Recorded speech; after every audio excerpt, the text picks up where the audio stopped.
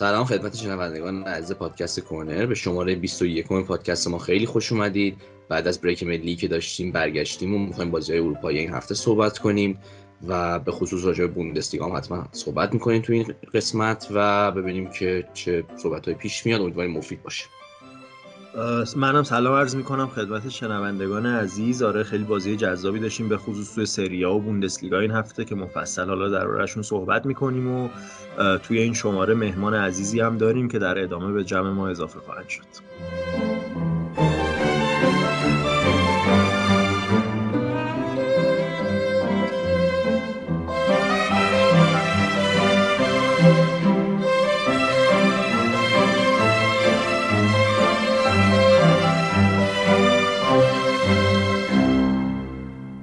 خب ما توی شماره 21 کورنر خیلی مفصل میخوایم بریم سراغ بوندسلیگا. بعد از چند تا اپیزود بازی خیلی خوبی هم داشتیم بایرن مونیخ و لورکوزن و مهمان عزیزی هم داریم توی این بخش، حسین علوی‌زاده عزیز، سردبیر رسانه فوتبال.ir که شاید که قطعا یکی از معتبرترین رسانه‌های فوتبالی مربوط به بوندسلیگا توی ایران هستش. خیلی هم همیشه به ما لطف داشتن، حمایتمون کردن و حالا غیر از این حمایت هم همیشه برای من حداقل مرجع اصلی بوندسلیگا بودن که همیشه خودم باشون آپدیت می‌کردم. غیر از حالا کارهای تحلیلی خیلی خوبی که می‌ذارن، سرعت خبررسانی و آپدیت بودنشون هم بسیار عالیه و خیلی تیم حرفه‌ای هستن. حسین جان واسه افتخاره که در خدمتتیم.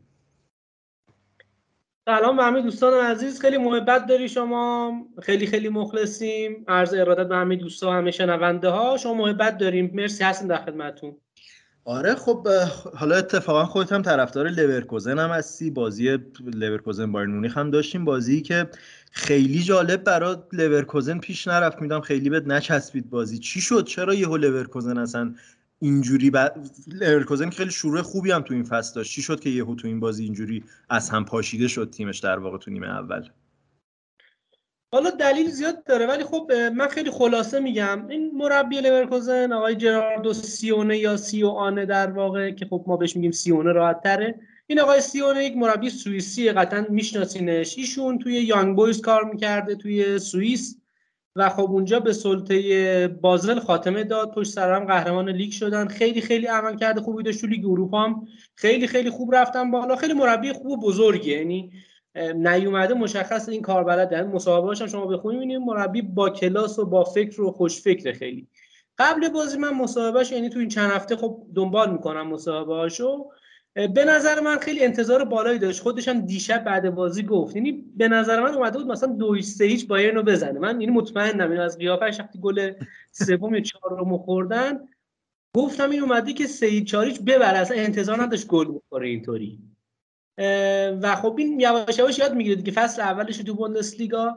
خیلی مربی جسوریه، خب همون گیگن پرس رو اجرا میکنه، کلا از جلو پرس میکنن، ولی خب تو دفاع هم خیلی خیلی خوب بود. یکی از دلایلش همین بود، یعنی اومده بود خیلی هجومی چیده بود. ما 4 تا لورکوزن هافک دفاعی فیزیکی داره، یکیشون محروم بود، 2 تاشون مصدوم بودن و یکیشون هم لحظه آخر ترکید نرسید به بازی. این دیگه مجبور شد یه جورایی 2 تا هافک وسطش و 2 تا هافک هجومی انگار بذاره. انگار دمیربای و امیری هافک دفاعی بازی کردن دیروز و شما حساب 4-2-3-1 بچینی با امیری دمیربای وسط زمین. خب طبیعیه که اونم جلوی تیم مثل بایرن که خب اشتباه اصلا نمیکنه.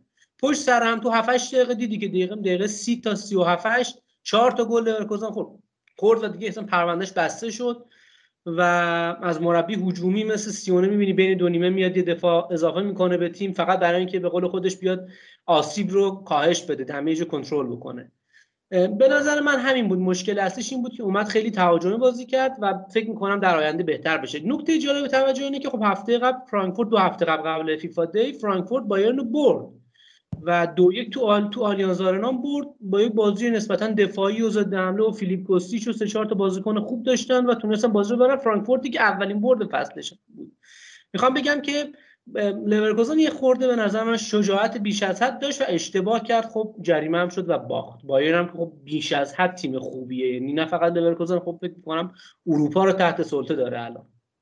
آره حالا این نکته‌ای که گفتی دقیقاً در راه هافبک ها به نظر من تو طول بازی هم به چشم میومد، اون به حساب اینکه شاید دمیرابای و امیری خیلی شاید با اون پست هافک دفاعی آشنایی کامل نداشته باشن، چون که مثلا توی گل دوم بایرن یا توی گل حتی پنجم بایرن ما می‌دیدیم که یه فضای خیلی زیادی اصلا اون وسط زمین به وجود اومده، مخصوصا حالا سر گل پنجم بایرن که اوپامکانو یه حمله توپ عجیب غریب از دفاع به حمله خیلی راحت، هیچ بازیکنی نتونه اصلا نزدیکش نبود لورکوزن که جلوشو بگیره و دیگه مثلا اون تیر خلاص اون گل پنجم هم زد به لورکوزن و ما این فضا رو همیشه تو وسط زمین می‌دیدیم. و چیزی که واسه من در لورکوزن جالب بود، حالا از لحاظ آماری لورکوزن از بهترین تیم‌های دفاعی لیگ بود، دقیقاً اونجوری که خودت هم گفتی تا قبل این بازی، و فقط مثلا فرایبورگ و ماینز بودن که از لورکوزن کمتر گل خورده بودن تا قبل این بازی.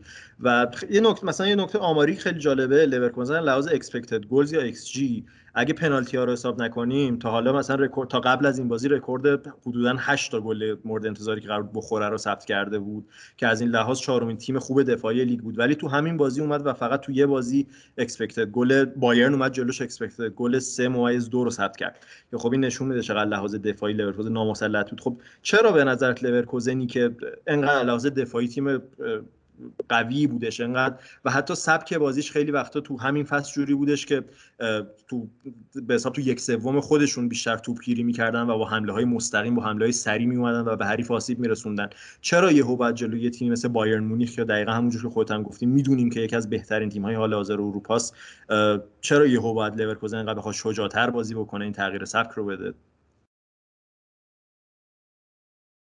ببین خیلی تغییر سبکی نبود. ببین آرانگویز و پالاسیوس دو تا هافک دفاعی بودن که خب همیشه بازی میکردن. پالاسیوس چند هفته است خب مصدومه، یه بازیکنم جدید خریده لورکوزن آندریش هم کاملا همینجوری خشنه و بالبینینگ و اصلا کلا میاد وسط بازی جمع میکنه. جفتشون میگم همه اینا و بامگارتلینگر همه اینا با هم دیگه محروم و مصدوم بودن. آرانگویز نمیدونم چه اتفاقی افتاد، امروز خبر اومد که احتمالاً یکی دو هفته نیست تو لورکوزن، مجبور بود اونجوری بازی کنه توی هافبک. ولی ایرادی داشت به نظر من، باید وقتی میبینی شما دو تا دی ام خوب دو تا هافبک دفاعی خوب نداری، چاره‌ای نداری جز اینکه سه دفاعه بازی کنی، یعنی 5 دفاع بچینی.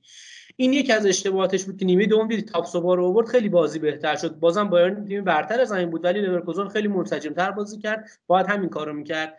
یک نکته مهمی که داره لورکوزن توی این 3-4 سال گذشته، حالا اینو بگم بعد بریم در باقی بوندسلیگا اگه دوست داشتی صحبت بکنیم، خیلی صحبت نکنیم. لورکوزن توی این 3-4 فصل گذشته، شاید توی 7-8 فصل گذشته حتی دفاع چپ و راست خوب نداشته، یعنی گیر وندل و یه زمانی مثلا وایزر و دفاع راست و چپاش خیلی دفاع راست و چپای متزلزلی بودن. امسال تنها سالیه که میتونم به جرئت بگم دفاع چپ و راست فوق العاده خوبن. همین میشل باکر که از پاریس سن ژرمن و آژاکس انگار در حقیقت تجربه داره اومده، هم فریمپون که از یه هلندی خیلی آینده داره، این دوتا خیلی خوب بازی میکنن و واقعا اگه شما گل‌های لورکوزن رو ببینید توی اکثر گل‌ها اینا هجوم میبرن و خب خیلی خوب کار میکنن. سمت راست که با دیابی، عملا دیابی علت این که تیم ملی فرانسه رسید بازی کرد این بود که به نظر من فریمپونگ پشت سرش بود، وگرنه دیابی سالهای قبلم خوب بود تو لورکوزن، ولی فریمپونگ اومد و سمت راست اصلا خیلی نجات شده. اون طرفم ویرتس هم یکی از علتایی که خوب شده شاید همین میشل باکر باشه، خیلی خوب اضافه میشه. ولی توی بازی با دیروز کاملا این دو نفر محو بودن. یعنی جالبه که نیکولاس زوله که اصلا دفاع وسط ولی دفاع راست دیروز بازی میکرد، بارها باکر رو اصلا اومد ورداشت و دریبل میزد و میومد جلو و یکی دو بار سانچ کرد. زوله این خودش گویاست دیگه، یعنی خودش همین چیزو میگه. به نظر من دیروز لورکوزن باختش خیلی فنی نبود، بیشتر مسائل روحی بود. البته قطعا تو روز خوبش هم دیروز لورکوزن میباخته بایرن، ولی 5-1 نمیباخت، 2-1 یا 3-1 احتمالاً میباخت. دیروز شوکه شد، فکر نمی‌کنم خود ناگلزمن هم حتی فکر می‌کرد بتونه تو 7-8 دقیقه 4 تا گل بزنه و خط دفاعی خوب لورکوزن باز بکنه. اینم بگم دیگه لورکوزن تمام کنیم اگه موافق باشی. توی سالهای گذشته لورکوزن مربیاش همه همینطوری بودن، یعنی یه دوره خوب بودن. شما حساب بکنی پیتر بوش، روگر اشمیت، حتی هایکو هرلیش، اینا یه دوره خوب بودن و نشون میدادن تاکتیک بلدن، مخصوصا اشمیت و تا حدودی بوش که خب صاحب سبک بودن، ولی در نهایت به لجبازی خودشون باختن. این سیونه نشون میده که عاقله. حالا بعد ببینیم این عقلش تو بازی با بتیس که همین پنجشنبه است خیلی بازی خوبی نشون میده و هفته بعد که دربی با کلن بازی داره لورکوزن، ببینیم سیونه میخواد نشون بده که میخواد بره باز تو مسیر هم بوش و اینا، یا میخواد یک تیم مدعی باشه حداقل برای سهمیه لیگ قهرمانان. آره حالا این جرمی فریمپونگ هم که گفتید، من این فصل خیلی تحت تاثیرش واقعا قرار گرفته بودم. 20 سالش هم است، به نظر میاد که یکی از اون استعدادهای درخشانیه که لورکوزن تو ترکیبش داره، مثل فلوریان ویتس و اینا. و فقط یه سوال آخر درباره لورکوزن، این فصل تو انتظار خودت از لورکوزن چیه؟ آیا شانس سهمیه رو میدی به لورکوزن، سهمیه لیگ قهرمانان رو؟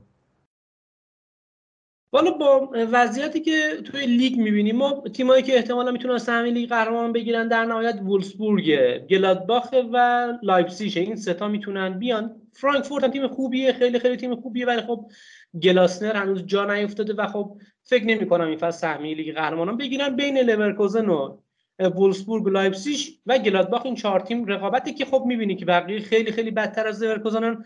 بجز بازی دیروز رو اگه فاکتور بگیریم و فرض کنیم که همین یه بازی بود، یعنی اگه این فرض رو بکنیم، به نظر من لورکوزن سهمیه لیگ قهرمانانش تا اینجای فصل با این نمایش‌ها میشه گفت که قطعیه و به نظر من رقابتش با مارکو روزه است برای جایگاه دوم. حالا اول که احتمال بایرن با این وضعیت بازی دیروز که شاهکار بود ناگلزمن، ولی فکر می‌کنم دورتموند لورکوزن سهمیه لیگ قهرمانانشون قطعی باشه. درسته.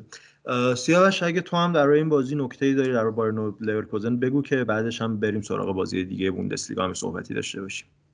ببین نکته که حسین گفت خیلی جالبه، یعنی برای همیشه مسئله است توی بوندسلیگا هر سال که یه وقتایی تو فکر می‌کنی هر سال ممکنه که بوندسلیگا این امسال دیگه جذاب شه، امسال تیم‌ها خودشون رو تقویت کردن و مربیای جذابی دارن و تیم‌ها جذاب میتونن بایر مونیخ رو یه مقدار به چالش بکشن برای قهرمانی، ولی اصلا بعد هر که فصل میره جلو اصلا بیشتر ناامید میشی. و مثلا انتظاری که من بازی دیروز داشتم همین بود، یعنی فکر می‌کردم بایرلورکوزنی که تا اینجا هم امتیاز و بایرن مثلا اومده توی لیگ یه مقدار با توجه به اینکه میزبانم بود بتونه بیشتر چالش کنه بایرن رو. ولی خب این سوالی که من از حسین بپرسم اینه که چه تغییری فکر می‌کنی باید اتفاق بیفته به طور کلی در بوندسلیگا که یه مقدار تیم‌های مثل لایپزیگ، مثل لورکوزن، مثل گلادباخ بتونن بیشتر خودشون رو نزدیک کنن به بایر مونیخ و بتونن بیشتر چالش کنن بایر مونیخ برای قهرمانی؟ چون حالا همیشه این بحثش هست که بایر مونیخ منابع اقتصادی بهتری داره. خب همین که مثلا می‌بینی که توی یه تابستون از لایپزیگ هم اوپامکانو رو میگیرن، هم سابیتسر رو میگیرن، هم مربیشون رو میگیرن، گویای همه چیز هست. ولی تیمایی که تو بوندسلیگا هستن، دورتموند و گلادباخ و لورکوزن، تیمای خوبی ان. وولفسبورگ مثلا امسال تیم خوبیه.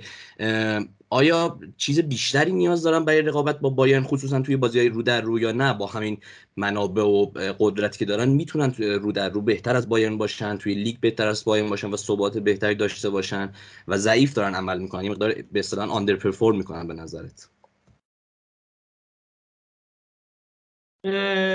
ببین والا اگه بخوام سوال کوتاه مدت جواب بدم، تو حالت کوتاه مدت فقط در یک زمانه که بایرن قهرمان نمیشه، اونم وقتیه که 3-4 تا تیم مدعی بوندسلیگا بیان با همدیگه خوب باشن. یعنی شما نگاه بکنی آخرین باری که بایرن قهرمان نشده اگه اشتباه نکنم زمان کلوب بوده و کلوب همون زمان لورکوزن تیم خوبی داشت. یکی از فصلاش یادمه، حالا اگه اشتباه نکنم دورتموند اول شد، لورکوزن دوم شد، بایرن سوم شد. یعنی میخوام بگم 2 تا تیم بالاتر از بایرن بودن. هر زمان که 3-4 تا تیم با هم دیگه، حداقل بایرن فعلی 3-4 تیم با هم دیگه بتونن امتیاز از دست ندن و تو بازی رو در رو بایرن رو اذیت بکنن، بایرن میتونه قهرمان نشه. ولی این فصل خب شروعش گلادباخ همون هفته اول خیلی خیلی خوب بازی کرد جلوی بایرن و خب میتونه حتی برنده باشه، بازی 1-1 شد.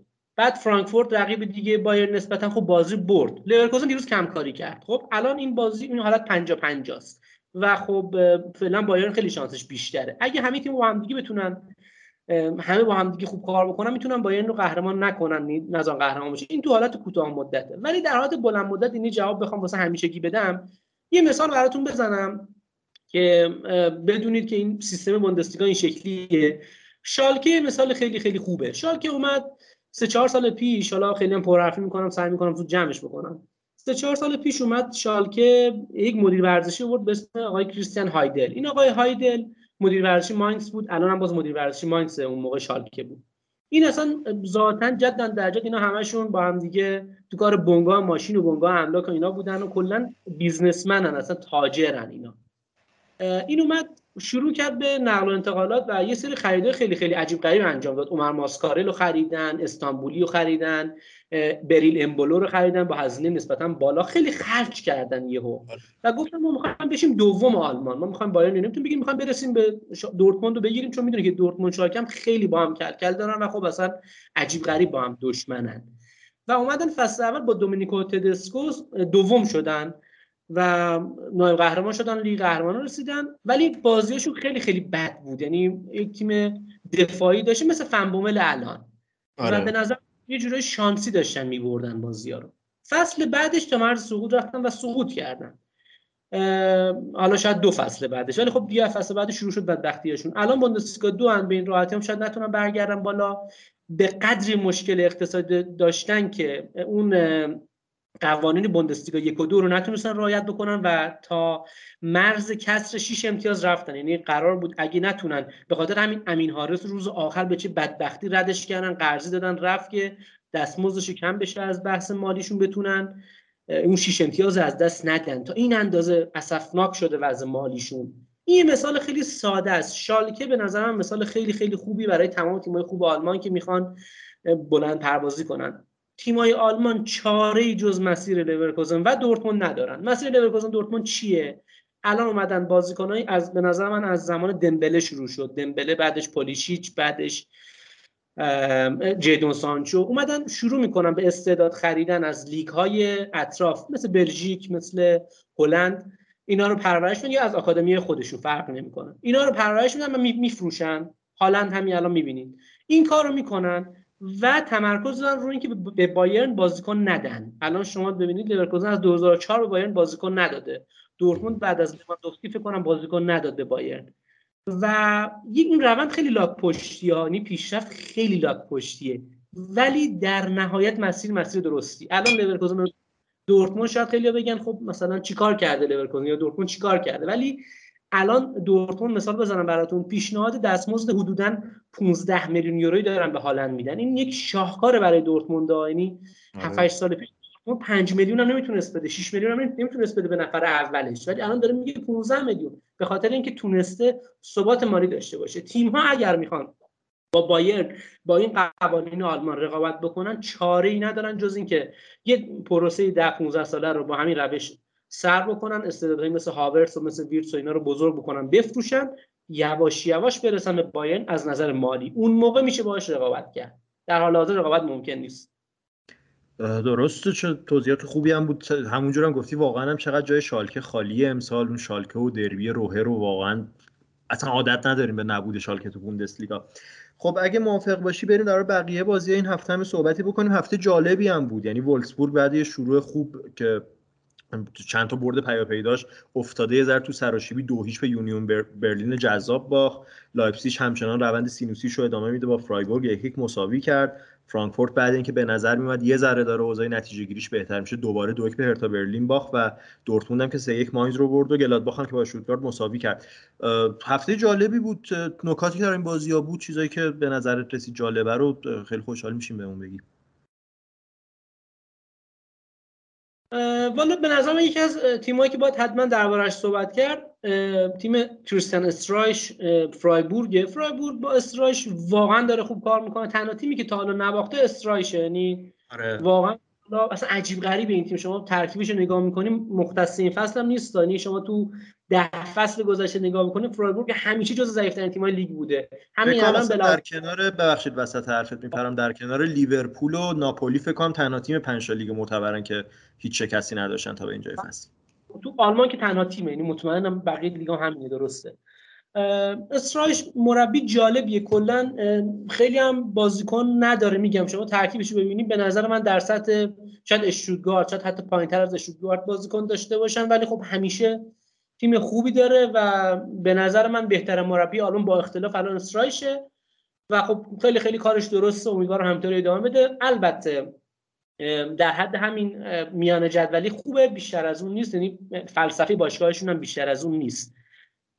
تیم‌های دیگه من درباره وولفسبورگ یه چیزی بگم. فنبومل شروع فصل خب بازی آسون داشت، یعنی قرعه کشی طوری بود که بازی اول برای فنبومل آسون بود. یه ضعفی که داره فنبومل اینه که خیلی دفاعی بازی میکنه.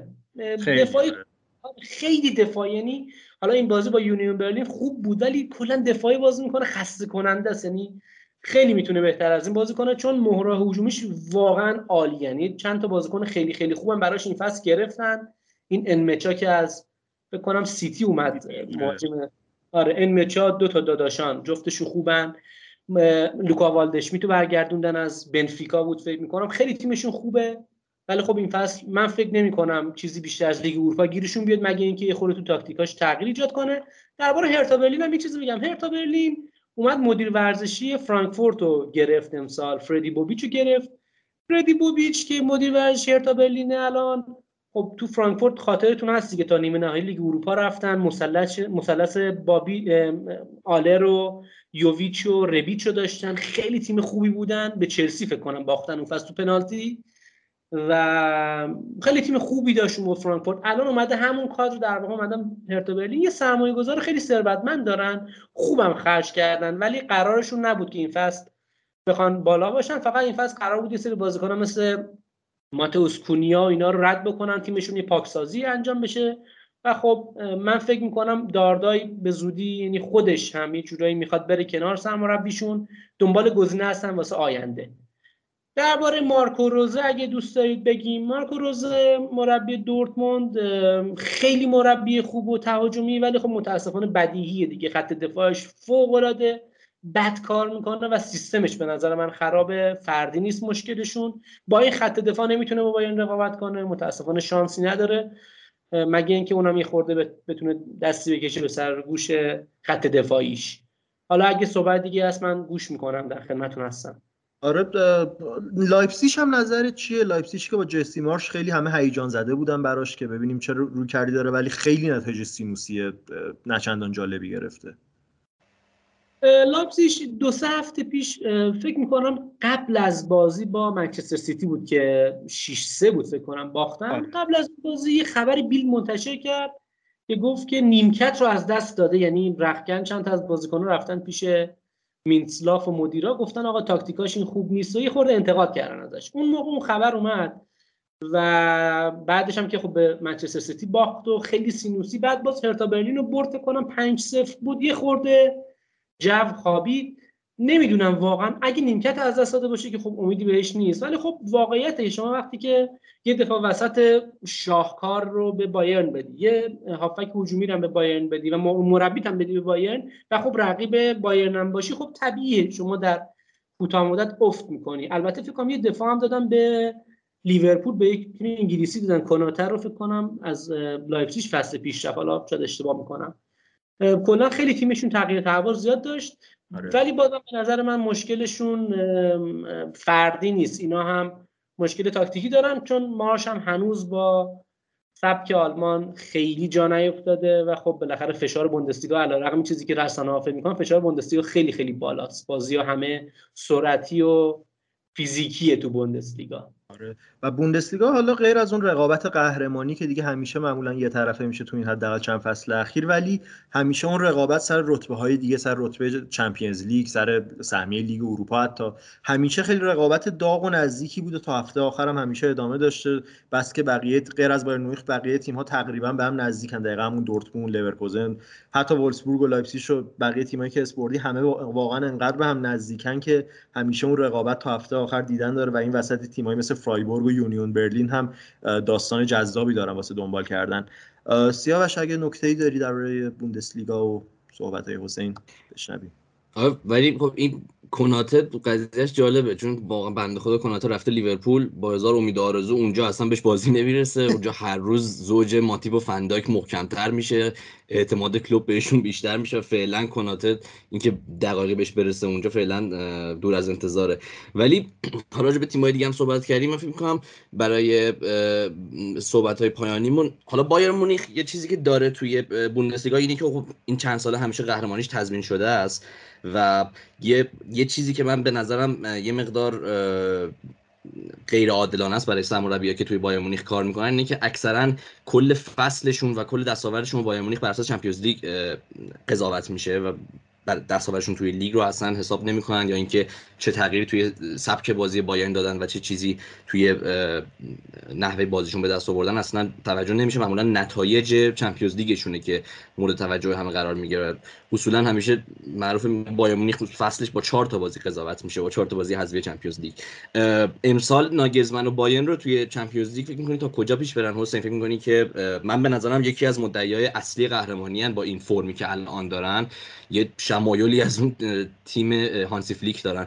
خودت فکر می‌کنی که بایرن مونیخ تا کجا پیش بره و رقیبای اگر چه تیم‌هایی میتونن جلوش ایستادگی کنن توی اروپا؟ والا حقیقتش الان که خب بایرن به نظر من بهترین تیم اروپا است، واقعا تیم یه دستی داره. ولی یه نقطه ضعف خیلی خیلی بزرگ داره. قبل فصل هم خیلی هشدار دادن به کادر مدیریتی، مخصوصا مدیر ورزشی و الیور کان و اینا که آقا چند تا بازیکن واسه نیمکت بگیرین. الان شما ببینید 12 یا 13 تا بازیکن واقعا تاپ داره بایرن و برای همینی که الان داره واقعا میتازه. اگر یه دونه وینگر و یه دونه مهاجم نوک، مثلا شما فرض کن لواندوفسکی و گنبری و مولر، این سه تا مثلا با هم مصدوم بشن یا دو تاشون مصدوم بشن و مثلا جلوی تیم تاپی مثلا منچستر سیتی قرار بگیری با تفکرات گواردیولا، شما به مشکل خواهی خورد و توی بازی هست ممکنه باز دوباره همینطوری که پارسال به پاریس سن ژرمن باختن، پارسال بایرن دیگه. آره و دقیقاً به سر مسئولیت لواندوفسکی مشکل خوردن دیگه. 30 تا موقعیت ایجاد کردن و مثلا 2 تا گل تونستن توی بازی رفت مثلا بزنن. دقیقاً ماتئوس هم قبل فصل گفت آقا شما عمق تیمیتون پایینه. به نظر من اگر اینا مسئولیت کوتاه مدت داشته باشن که بازی حذفی حتما نتیجهش نشون میده، اگه بلند مدت مثلا 2 ماه مصدوم بشن تو لیگ هم ممکنه نشون بده. چون الان شما ببینید 8 بازی بایرن کرده، دیروز شاهکار بودن ولی 8 بازی کرده 2 تا رو نبرده و خب ما فصلای خیلی خیلی بهتر داشتیم برای بایرن. از اون طرف تیمای مثل لورکوزن و دورتموند و حالا تا حدودی لایپزیگ هم تیمای خوبی ان، اینجوری نیستن که بخوان باج بدن. مخصوصا دورتموند با روزه میتونه بیاد بالا و ممکن از یه خطای بایرن استفاده بکنه، شاید 2 تا بازی رو خراب بکنه، شاید کارش سخت بشه، ولی خب احتمالاً شانس بازم بوندسلیگا بالاست. ولی خب تو لیگ قهرمانان اروپا واقعا نمیشه پیش بینی کنی. گفتم مثلا یه لواندوفسکی نباشه بایرن به نظر من کارش خیلی سخت میشه. یکی از علتایی که این مارسل زابیتزر هم خریدن همین بود دیگه. یعنی علنا خودشون گفتن، ناگلزمن توی که مصاحبهش گفت ما نمیتونستیم 5 تا بازیکن بخریم، این بازیکن خریدیم که 5 تا پست بازی کنه. و شما می‌بینید زابیتزر الان بعد نمیدونه پست 6 پست 8 پست 10 که قطعا بهش بازی نمیرسه، وینگر چیه. برای همینه که یعنی یکی از انتقادایی که بایرن میکنن میگن شما بازیکن ستاره رو آوردی معلوم نیست این بتونه تو تیم شما جواب بده، چون این نیمکت نشین نیست. زابیتزر خیلی بازیکن بزرگیه و خب نمیدونم چه اتفاقی افتاد که نیمکت نشینی رو قبول کرد.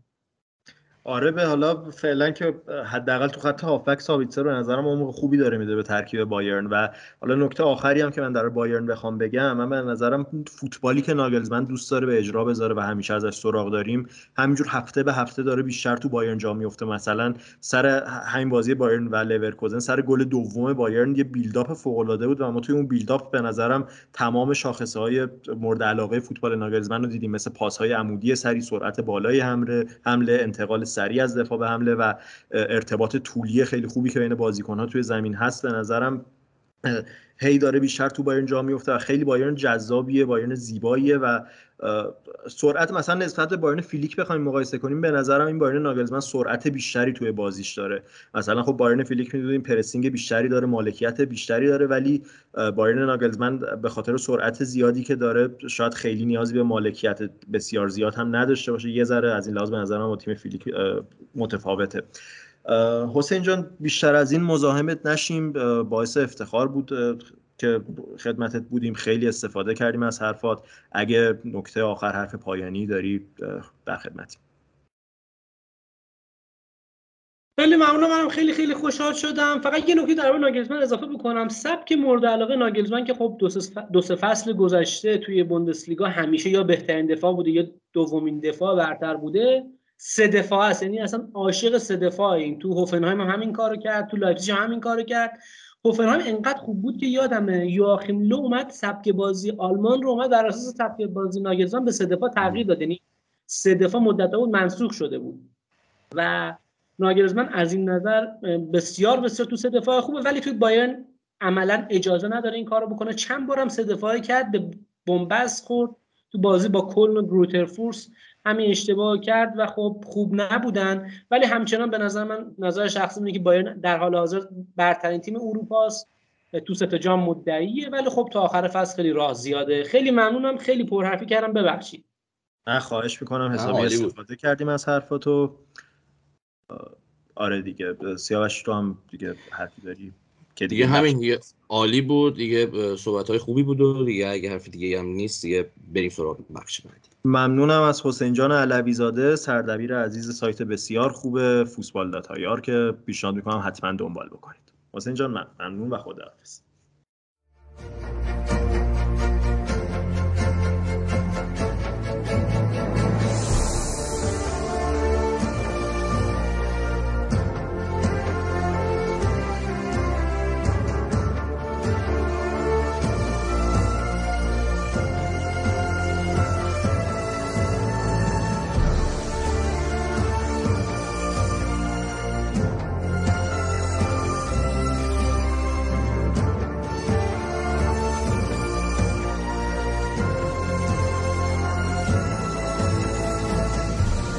از بوندسلیگا برسیم به بخش بعدیمون، راجع به سری آ صحبت کنیم که 2 تا بازی خیلی خوب و جذاب داشت این هفته. اینتر لاتسیو که با پیروزی نسبتاً مقتدرانه لاتسیو همراه شد و یوونتوس و روم که اون هم یوونتوس یه برد مثلا یوونتوسی و یکیش تونست میزبانی خودش به دست بیاره و خیلی شرایط جالبی داره الان سری آ. آره خیلی هفته جالبی بود، پر از بازی جذاب، پر از نتایج جذاب. و از اینتر لاتزیو شروع کنیم. آره ببین این لاتزیو خب 3-1 اینتر رو برد، به ظاهر خیلی پیروزی قاطعی بود، ولی اتفاقی که افتاد این بود که به نظر من اینتر تو نیمه اول حالا حداقل تیم بهتری بود از لحاظ تاکتیکی با فاصله. آره توی نیمه دوم لاتزیو با تغییراتی که داد یه ذره بهتر کرد اوضاعشو. ولی ببین اینتر، حالا من اصلا در خود اینتر اول شروع کنم بعد برسم به لاتزیو. اینتر یک حالت سردرگمی انگار تو بازیش داره. چرا؟ ببین تو فصل قبل با کنته وقتی خب جلوی تیمایی مثل همین لاتزیو، حتی میلان که بازی میکرد اینتر و میدونست که ممکنه این تیم ها لحاظ حفظ توپ و اون سبک بازی مالکیتی که دارن خب تبحر بیشتری نسبت به اینتر داشته باشن، اینتر به راحتی عقب میشه. اون ضد حمله های واقعا خطرناک، شاید اینتر یکی از بهترین تیم های کانتر اتکینگ پارسال اروپا بود زیر نظر کنته. به اون ضد حمله هاشو انجام میداد و بازی رو اینجوری تو کنترل داشت و دیگه هم میبرد بازی ها رو دیگه. فصل پیش امسال خب ما میدونیم اینزاگی، میگم با سیستمی با کنته یکیه، ولی اون رویکرد بازیش فرق داره با کنته. دوست داره بیشتر تیمش هجومی باشه، رو به جلوتر باشه تیمش، کمتر تیمش عقب بشینه و ما رو تو اینتر میبینیم. یعنی شاید توی یه بازی دقیقاً مثلا این جلوی لاتزیو اینتر اگه به سبک پارسالش عقب میشست و بیشتر روی اون ضد حمله های خودش حساب باز میکرد، شاید خیلی میتونست روند موفقیت آمیزتری داشته باشه تا اینکه بخواد سعی کنه جلو. میگم یه حالت سردرگمی بود که نمیدونست کی باید بیاد جلو، کی باید بره عقب، چیکار باید بکنه. ولی مثلا حالا این نبود دومفریز هم خیلی مهمه تو این کمبود ضد حمله های اینتر. پارسال یکی از مهمترین ارکان ضد حمله های اینتر اشرف حکیمی بود در سمت راست. امسال خب دومفریز جایگزین شد و دومفریز هنوز نه به اون هماهنگی لازم با تیم که رسیده، نه هنوز زبان ایتالیاییش اونقدری که باید پیشرفت کرده، نه هنوز اونقدر که باید تو سری آ جا افتاده و یه ذره اون روند پیشرفتش کند بوده، خیلی کند بوده. حالا اینزاگی میگه داره بهتر میشه، ولی خب این خودش خیلی تاثیر داره که اون قدرت ضد حمله های اینتر هم کم بشه. اما ببین تو بازی چه اتفاقی افتاد که من میگم که به نظرم اینتر تو نیمه اول حداقل لحاظ تاکتیکی تیم بهتری بود.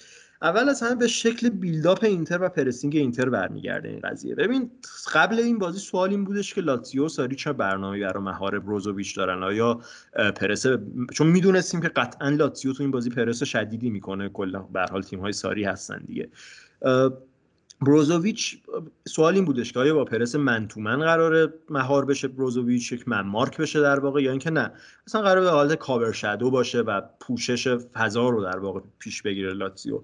و خب دیدیم که تو نیمه اول به صورت کاور شادو بود با اون 4-3-3 که بازی می‌کرد با اون سه تا مهاجم جلوش لاتزیو میومد اون سه تا دفاع اینتر رو پرس می‌کرد و یک حالت کاور شادو رو بروزوویچ انجام میداد. ولی خب این پرس باگ‌های خودش رو داشت. اولا اینکه وینگ بک‌های اینتر خیلی آزاد بودن تو زمین و اگه لاتزیو می‌خواست با فول بک‌هاش بیاد پرس بکنه وینگ بک‌ها رو، یه فضای خیلی زیادی پشت فول بک‌های لاتزیو در واقع ایجاد می‌شد. و خب اینتر هم می‌دیدیم که اصلا کلاً داره با انجام اورلود و ایجاد برتری عددی تو اون قسمت‌های کناری زمین لاتزیو رو خیلی آزار میده تو گوشه‌های زمین. دفاع کناری اضافه می‌شد، یکی از هافبک‌ها اضافه می‌شد به کنارها، وینگ بک بود و حتی گاهی وقتا کم مهاجم‌ها اضافه می‌شد و یه حالت 4 در مقابل 2 رو با وینگر و فول بک لاتزیو به وجود می آورد. و این از باگ‌هایی بود که پرس لاتزیو داشت و خیلی راحت اینتر داشت از اون پرس عبور می‌کرد تو نیمه اول. و پرسینگ اینتر هم به این صورت بودش که خب لاتزیو توی بیلداپش یه حالت 2-2 داشت، یعنی اون خب لاتزیو 4-3-3 بازی میکرد و باعث میشه که ساویچ کلا بره بالاتر بازی بکنه توی نیمه اول، اصلا نزدیک محوطه جریمه باشه و باسیچ و لوکاس لیوا بیان حالت دبل پیوت رو تشکیل بدن که این حالت بیلداپ رو بخواد لاتزیو انجام بده. و اینتر خیلی راحت با اون دوتا مهاجم جلوش پریسیچ و ژکو کاملا داشون هافبک ها رو پرس میکرد و بیلداپ لاتزیو کاملا مختل شده بود. ولی کاری که اومد تو نیمه دوم ساری کرد که یه ذره بهتر شد اوضاع براش، اول اینکه اومد و اون حالت پرس خود لاتزیو رو به حالت من تو من تغییر داد و بروزوویچ رو منمار کرد و این باعث شدش که خیلی اینتر از لحاظ هجومی و تو اون بیلداپ تو نیمه دوم مشکلات بیشتری نسبت به نیمه اول مواجه بشه. و تغییر دیگه‌ای که تو نحوه بیلداپ خود لاتزیو داد که بتونه پرس اینتر رو عبور بکنه این بودش که توی نیمه دوم ساویچ رو یه ذره آورد عقب‌تر، در واقع نقش فعالتری توی فاز دوم بیلداپ گرفت، بیشتر به وسط زمین اضافه شد و این باعث شد لاتزیو گزینه‌های عبور بیشتری از پرس اینتر داشته باشه، بتونه مثلث‌سازی‌های بیشتری در کنارها داشته باشه، اون فرارهای نفر شماره سوم یا اصطلاحاً همون ترد من ران‌های بیشتری انجام بده و آسیب بزنه به اینتر. ولی خب گل‌های لاتزیو، حالا گل اولشون که پنالتی بود، گل دومشون خیلی خوب گل جنجال برانگیزی شد به خاطر اینکه بازیکنان اینتر معتقد بودن فرپلی رو رعایت نکرده لاتزیو. حالا من ببینید خود اینتر بازی رو ادامه داد بعد اون گل، ولی خب نکته‌ای که اینزاگی گفتش و حالا میشه یه جورایی بهش حق داد این بودش که درست میگه، وقتی که دیمارکو زمین افتاد لاوتارو پشت به بازی بود، در واقع درک درستی از اتفاقی که پشت سرش افتاده بود خیلی نداشت، نمیدونست دیمارکو چه جوری روی زمین افتاده و اینتر اون حرکت رو ادامه داد. ولی خب لاتزیو دیگه فرپلی رعایت نکرد، دقیقاً هم توپو انداخت پپرینا همون جایی که دیمارکو زمین افتاده بود و لاتزیو بالاخره اون دقیقاً هم از همون سمت دیمارکو گل دومش رو زد که. ولی من میگم وقتی خود اینتر بازی رو ادامه داد دیگه نباید اون توقع رو داشت که لاتزیو قرار باشه فرپلی رعایت کنه و اون حرکات لاوتارو مارتینز که بیش از حد بود، نمیدونم چرا انقدر عصبی شده بود لاوتارو و کلا بازیکن خیلی عصبی شده بود.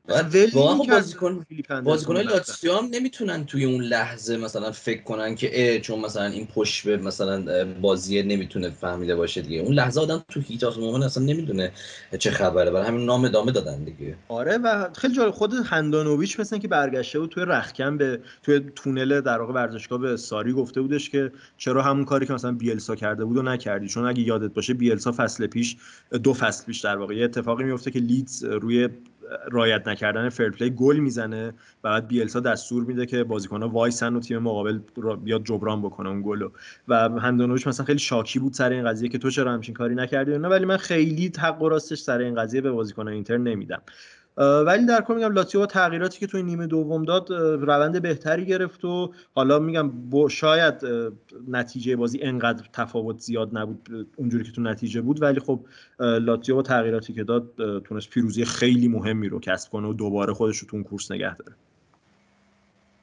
آره و این دوتا پیروزی که لاتزیو داشت در مقابل روم و همینطور حالا در مقابل اینتر توی خونه خودش، یعنی واقعا شرایطو خیلی برای لاتزیو بهتر میکنه. یه مقدار فکر میکردیم که بعد از اون باختشون به میلان فکر میکردیم که شاید در مقابل تیم‌های به نام ایتالیا شاید هنوز آمادگی نداشته باشن که باشون رو در رقابت کنن، ولی این رو نشون داده ساری که نه میتونه اینتر رو ببره، تیمی که یکی از تیم که مدافع عنوان قهرمانیه و به عنوان یکی از مدعیای امسال میتونه روم رو ببره، دربی خیلی حساسی رو ببره و این خیلی جو رسانه‌ای رو و همینطور جو رختکن رو خیلی مثبت میکنه برای لاتزیو و همینطور ساری دیگه. آره دقیقاً. حالا بریم سراغ بازی بعدی و شاید بزرگترین بازی این هفته سری آ یا حداقل جذابترینشون نبرد یووه و روم و اون نبرد آلگری و مورینیو که فکر کنم همه دوست داشتیم، این ذوق داشتیم واسه این نبرد، چون همیشه اون جدالای مورینیو و آلگری بازی نزدیکی میشه که خیلی بازی دیدنی میشه، بازی نزدیکی میشه و اتفاقات تاکتیکی زیادی هم توش میفته و این بازی هم یکی از اون بازی‌های کلاسیک آلگری شد، یک دوباره که از همون یکیچای مخصوص آلگری دقیقاً که یا یاره زود گلو بزنی و دیگه بازیو ببندی، دیگه هیچ مجالی به حریف ندی.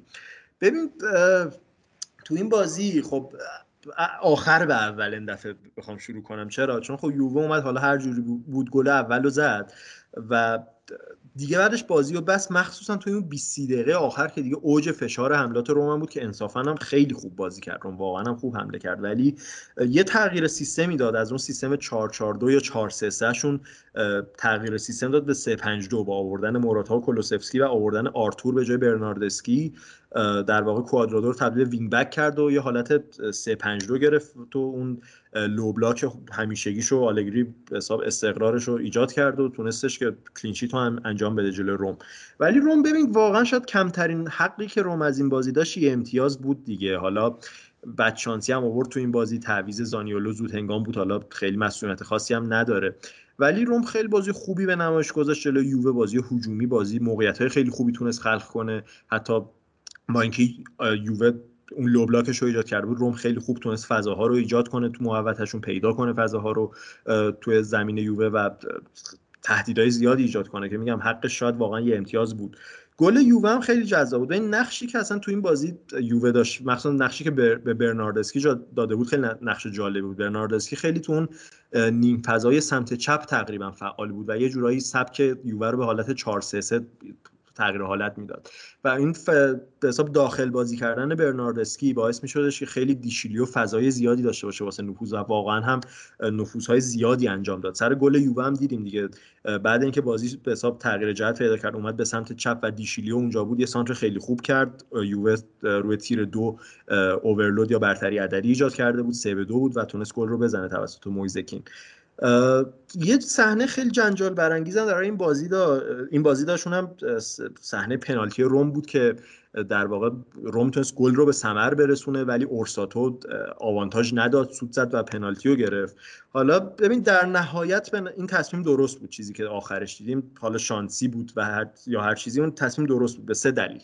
اول اینکه احتمالا وقتی توپ به مخیتاریان رسید، مخیتاریان آفساید بودش اصلا، بعدش که اصلا اون خطا روی قبل اینکه اورساتو سوت بزنه و قبل اینکه توپ به آبراهام برسه، توپ کاملا برخورد داشت به دست مخیتاریان و اصلا مخیتاریان با دستش پاس داد به آبراهام اونجا و اصلا اگه میخواست گل بگیره این گل مردود اعلام میشد، یعنی در نهایت پنالتی درست بود. ولی سوالی که بود اینه که آیا اورساتو نباید صبر میکرد، چون اورساتو قبل اینکه گل به ثمر برسه سوت رو زد و اصلا آوانتاژ نداد.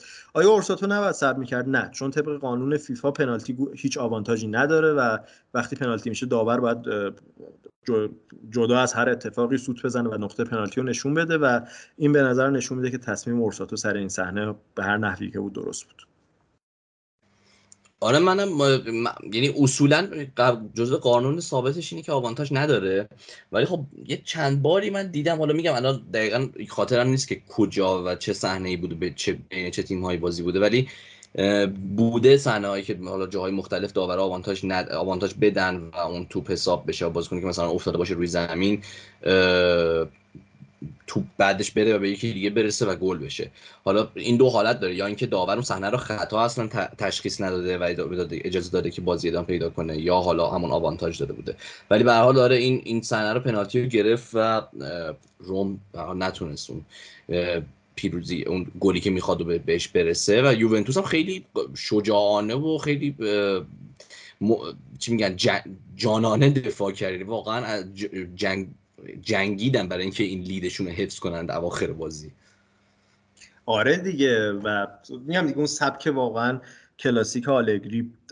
حالا دیگه اگه در مورد دو تا بازی حرفی داری که بگو و اگه نداری نه همین فقط یه نکته جالب راجع به روم اینه که حالا نظر خودت هم بپرسم، اینه که فکر می‌کنی حالا روم با وجود این حالا به هر حال از روم انتظار خیلی زیادی به هر حال این فصل نمیره، چیزیه که همیشه از اول فصل مورینیو گفتش که این یک پروژه طولانی مدت و همه اینها، اما با وجود اینکه بازی خوبی از خودشون هم در برابر لاتزیو ارائه دادن هم در برابر یوونتوس، با وجود این دوتا باخت فکر می‌کنی شرایط روم چه شکلی بشه؟ آیا تأثیری داره روی روند رو به رشدی که تا الان داشتن یا نه، یا چیزای ببین نه، من راستش خیلی نگران روم نیستم الان تو مقطعی که الان تو فصل هستیم. میگم هم خودت هم گفتی خیلی انتظارا از روم بالا نیستش خیلی، یعنی خیلی این باختا فشار زیادی ایجاد نمیکنن روی روم و مورینیو، برخلاف مثلا بقیه تیم هایی که مورینیو داشت و با یه باخت مثلا فشار ایجاد میشد و بحثای زیادی شروع میشد. اینجا اینجوری نیستش و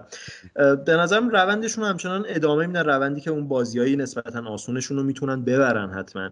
ولی خب ما میتونیم بازی سختشون، حالا ما گفتیم که چقدر این تستای بازی سخت به حساب این چالش‌ها واسه مورینیو جالبه و منتظریم می‌بینیم که روم جلو تیم‌های قوی چیکار میکنه، ولی خوب داره بازی میکنه. جلو لاتزیو هم حالا غیر از این که اون شاید نیمه اولو فاکتور بگیریم که روم بد بازی کرد 3-1 عقب افتاد، بعدش روم جلو لاتزیو واقعا بازی خوبی نیمه دوم نمایش داد و حتی میتونست اون کامبکش رو تکمیل کنه. دیشب هم جلو یووه واقعا حقش باخت نبود. حالا بازی هفته دیگهشون با ناپولی، خیلی بازی سختیه. ناپولی که تورینو هم بردش 1-0 و فوق العاده داره. اصلا این خط دفاعی که ناپولی داره فقط 3 تا گل خوردن تا به اینجای لیگ.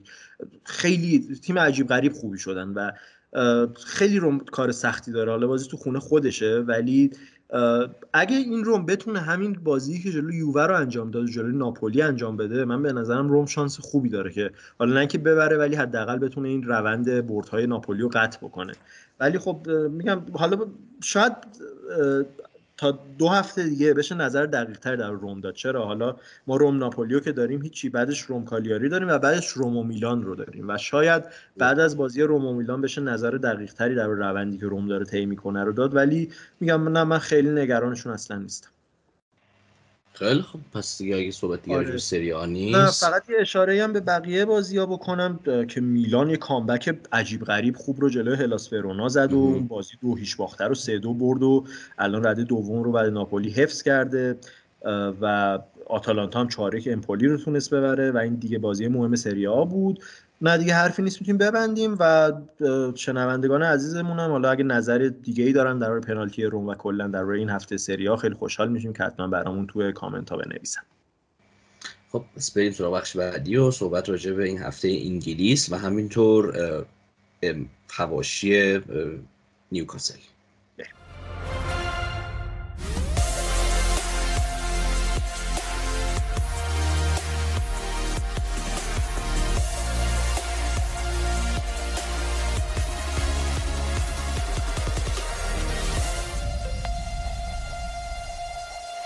خب بریم سراغ بخش آخر پادکست و لیگ انگلیس، فقط با این توضیح که ما این هفته استثنا بخش لالیگا نداریم، چون که هم بازی رئال هم بازی اتلتیکو که به خاطر بریک ملی لغو شدش کلا و از اونجا که هفته دیگه ال کلاسیکو داریم و اصلا برنامه ویژه داریم واسه ال کلاسیکو که یکم جلوتر بهتون میگیم که قراره چیکار بکنیم. یه کلا گفتیم بررسی مفصل لالیگا رو میذاریم واسه آینده و این هفته دیگه با بوندسلیگا ادامه داده بودیم.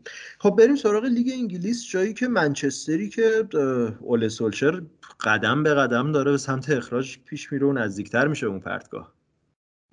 ببین آره، حالا من خیلی نمیخوام خیلی دقیق جزئی راجع به این بازی منچستر لستر صحبت کنم، به خاطر اینکه خب هفته مهمیه برای منچستر، توی چمپیونز لیگ با آتلانتا بازی دارن و اون بازی خیلی تعیین کننده برای فصل منچستر، برای خود آینده سولشار و همینطور هفته بعد هم که با لیورپول بازی دارن توی اولترافورد و اصلا بازیایی که بشه گفت بازی مرگ و زندگی زیاد دارن فعلا.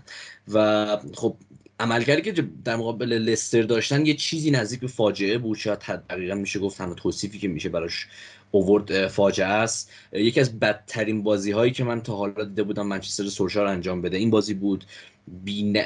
یک بازی بی برنامه، یک بازی که تمام و کمال از سیستمی که انتخاب شده بود تا جایگیری بازیکن‌ها، تا روحیه‌ای که داشتن، تا هماهنگیشون، نوع خلق موقعیتشون، نوع دفاع کردنشون، عملکردشون در هنگامی که توپ دستشون بود، عملکردی هنگامی که توپ دستشون نبود، همه چیزشون به هم ریخته و ناقص بود و در این حد بود که وقتی که گل مساوی رو زدن، به جای اینکه بتونن ذهنی بار روانی بهتری داشته باشن برای اینکه بتونن به گل سوم برسن، 20 ثانیه بعدش گل سوم رو دریافت میکنن و سوال راجع به سولشر خیلی داره زیاد میشه که آیا این تیم رو دیگه سولشر نمیتونه رهبری کنه؟ آیا سطح تاکتیکی و سطحی که سولشر میتونه یه تیم رو پیشرفت بده آیا در همین حده؟ آیا ما سقف سولشر رو داریم میبینیم و چیزی بیشتر از این میتونه به تیم اضافه کنه یا نه؟ سوال در موردش الان داره زیاد میشه، به خاطر اینکه این چیزی که توی زمین بود نمیشد گفت نقص بازیکن هاست یا اشتباه فردیه. این کاملا یه اشتباهی بود که از اساس، یعنی یه چیزی بود که یه عملکردی بود که از اساس اشکال داشت و هیچ جور نمیشه ازش دفاع کرد متاسفانه. و عجیبه که به همین سرعت تیم سرپایینی داره میره. یعنی یک ماه پیش منچستر حال و روز خوبی داشت، روحیه خوبی داشت، حالا یه سری بازی‌ها رو سخت می‌برد، اما به هر حال عملکرد خیلی بهتر از این داشت و الان که به این سرعت دارن به سرپایینی میرن، واقعا برای من سواله که در نهایت چه چیزی منتظر این تیم توی این فصل، تیمی که با اومدن رونالدو انتظار قهرمانی حتی ازش میرفت، اما الان هر کی که راجع به پرمیر لیگ صحبت میکنه میگه که الان یه رقابت سه تیم است، رقابت بین چلسی، لیورپول و منچستر سیتی. منچستر یونایتد الان فعلا کنار رفته از این رقابت. توی جدول انقدر امتیاز از دست دادن که الان تاتنهام 2 امتیاز بالاتر از منچستر. خودش گویای اینه که توی این یک ماه اخیر چقدر منچستر ضعیف ظاهر شده و سولشار هم خیلی صادق بود بعد توی مصاحبه بعد از بازی و راجع به این صحبت میکرد که این عملکرد ضعیف تیمی بود کاملا و اشتباه از من بود و اشتباهاتی که ما داریم انجام میدیم هفته به هفته داره تکرار میشه. راجع به این صحبت که ما توی بریک ملی این فرصت رو داشتیم که یه مقدار نگاه کنیم ببینیم چه چیزایی رو غلط انجام دادیم که امتیاز از دست دادیم، به استون ویلا باختیم و مساوی کردیم در مقابل اورتون توی اولترافورد و سعی می‌کردیم اونها رو اصلاح کنیم، اما فقط همه چیز بدتر شد در مقابل لستر سیتی و سولشر روی این صحبت میکرد که شاید نیاز به تغییر باشه. حالا این تغییر میتونه طبق برداشت هر کسی هر چیزی باشه، میتونه تغییر در مربی باشه، کادر فنی باشه، یا تغییر در سیستم بازیکن‌ها، که به نظر من تغییر در سیستم میتونه یه مقدار گام مثبتی باشه برای منچستر. مشخصاً با 4-2-3-1 تیم اونقدری که باید روون نیست و هفته به هفته داره اون هماهنگیش رو از دست میده، هماهنگیشون داره کمتر میشه و باید ببینیم که آیا در مقابل آتلانتا که بازی خیلی تعیین کننده و حساسیه توی اولترافورد روز سه‌شنبه شب در واقع، آیا منچستر با سیستم متفاوتی به زمین میاد، آیا نفرات متفاوتی رو انتخاب میکنه و خیلی کنجکاوم بدونم که واکنش بازیکن‌ها و واکنش کادر فنی نسبت به این شکست چیه.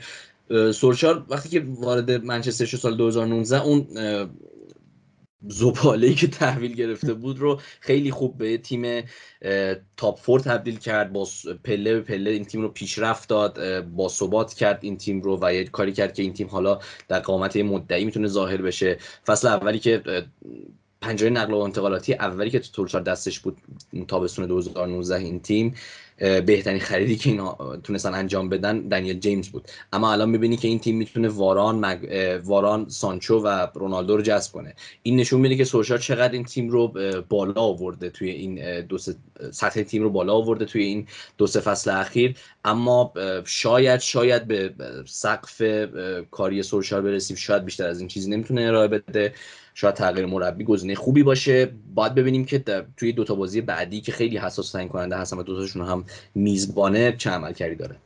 آره، حالا قبل اینکه در منچستر هم تموم کنیم، به نظرم باید اشاره‌ای هم به عملکرد مفتضح مگوایر داشت تو این بازی که سر 3 تا گل از 4 تا گل لستر مقصر اصلی بود به نظرم. یعنی هم سر گل اول که خب آره اونجوری توپ رو از دست داد، سر گل دوم مأمور یارگیری سویونچو بود و سویونچو اومد توپ رو تبدیل به گل کرد، و سر گل چهارم هم که اصلا اگه الان برین خودتون نگاه کنید اون ویدیو رو اصلا میمونید که چجوری یه مدافع سطح اول فوتبال اروپا تو یارگیری یه کورنر انقدر ضعیف باید عمل کنه، انقدر منفعل باشه و سر 3 تا گل واقعا اثرگذار بود و تکمیل کرد شاهکارش رو تو بازی جلوی لستر. بازی منچستر اون صحنه که کاملا خواب بود مگوایر. آره بازی منچستر هم سختن دیگه، یعنی حالا آتالانتا که تموم شد، لیورپول هفته دیگه، بعد تاتنهام، سیتی، واتفورد و بعد چلسی. یه ذره اوله باید ببینیم میتونه این 5 6 تا بازی رو بگذرونه یا تغییری قبل تو این روند میبینیم. و حالا من یه ذره در لستر هم صحبت کنم و تموم کنیم کلا بحث این بازی رو. ببین لستر این شاید بهترین بازی فصل لستر بود، شاید که قطعا بهترین بازی فصل لستر بود. دوباره ما اصلا همون لستر فصل پیش رو دیدیم، یه لستر دیدیم که فوق‌العاده پرس میکرد منچستر رو، یعنی منچستر 41 بار توپ رو تو زمین خودش از دست داد و لستر اصلا همون سر گل اولش رو روی پرسینگ به ثمر رسون، سر گل سومش، سر گل چهارم رو واردی خودش پرس کرد و بیساکا رو که تونست اون خطا رو بگیره و پرسینگ شدیدی داشت که منچستر رو واقعا از پایین داخت این پرسینگ. و خب تو تمام دوئل‌های هوایی، دوئل‌های توپ‌های دوم، دوئل‌های زمینی، تمام دوئل‌ها رو هم لستر درصد پیروزی بیشتری نسبت به منچستر داشت و منچستر هم در مقابل پرس پر از اشکالی داشت دیگه، یعنی میخواست پرس بکنه ولی فضایی که به تیم مقابل میداد، اون نمیدونم شاید دبل پیوت پوگ با ماتیچ خیلی مناسب پرس کردن نباشه و اون فضایی که میداد، اون فضایی که پشت سر خط پرسش میداد، تمام اینها باعث شد که منچستر یه شکست واقعا 4-2 سنگین رو تجربه کنه و سولشر قطعا باید آخه میدونی مشکلم اینه، یعنی هر چقدر هم تغییر سیستم بخواد بده، منچستر سر یه پستی ضعف داره که شما با هیچ تغییر سیستمی نمیتونی اون ضعف رو بپوشونی. یعنی انقدر اون پست هافبک دفاعی تو تمام سیستم ها مهم و کلیدیه که منچستر قراره یه ذره مشکل داشته باشه دیگه سر این پست. ولی آره دیگه. حالا اگه دیگه حرفی در منچستر نداری، من یه صحبت کوچیکی هم در چلسی برنتفورد بکنم و بعد بریم سراغ نیوکاسل. آره همین دیگه، یعنی دقیقا منم با حرفات موافقم که ضعف منچستر توی خط هافبکه، اما یه چیزی که بزرگتر از اونه الان به نظر من اینه که حتی این مشکل جایگیری دارن بازیکن توی زمین و اصلا تو همین چیزهای بیسیکی میتونه یک تیم رو عملکردش رو از خوب به بد تبدیل کنه، از بد به عالی تبدیل کنه. همین جایگیریه که توی بیلد آپ دارن، نوع فضا سازی که برای هم دیگه دارن و شاید با تغییر سیستم تا حدی بشه این مشکل رو حل کرد. اما خب طبیعتا آره، یعنی الان چیزی که منچستر حتما به دنبالشه اینه که به دنبال یک هافک دفاعی باشن. حالا شایعات فیلیپس که کلا هست، باید ببینیم که آیا زمستون این کارو انجام میدن یا تابستون.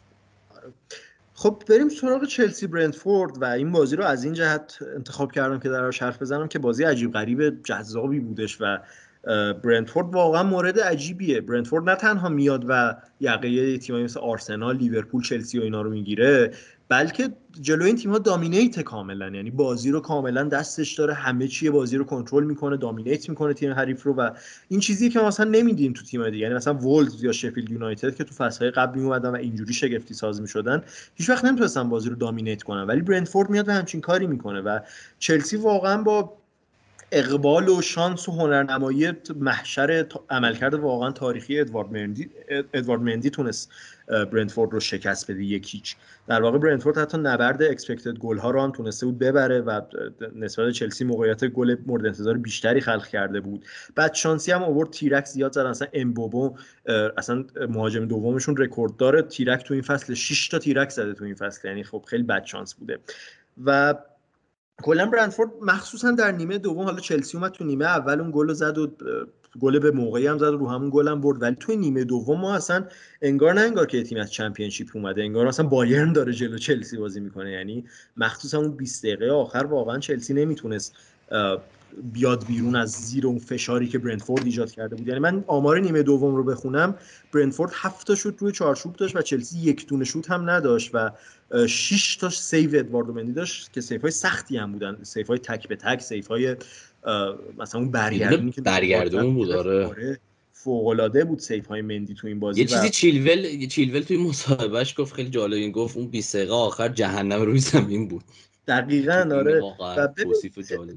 آره و ادوارد مندی ببین این حالا خیلی های گفتن چرا ادوارد مندی مثلا تو لیست بهترین دروازه‌بونا نبوده و اینا تو توپ طلا، ولی این فصل فوق العاده بوده. مندی این فصل اگه پنالتی ها رو حساب نکنیم درصد سیوش 96% بوده، یعنی از 26 تا شوتی که سمت دروازه زدن 25 تا رو سیو کرده و هیچ دروازه‌بون دیگه بیشتر از 83% نبوده درصد سیوش و تو این بازی هم که مندی واقعا فوق العاده بود. یه نکته جالبی هم در خود چلسی هم هست. حالا چلسی که اولا ترکیبش رو فعلا به 3-5-2 تغییر داده، من به نظرم یکی از اصلی ترین دلایلش هم استفاده اینه که بتونه استفاده بهتری از لوکاکو ببره تو سیستم 3-5-2 نسبت به 3-4-3.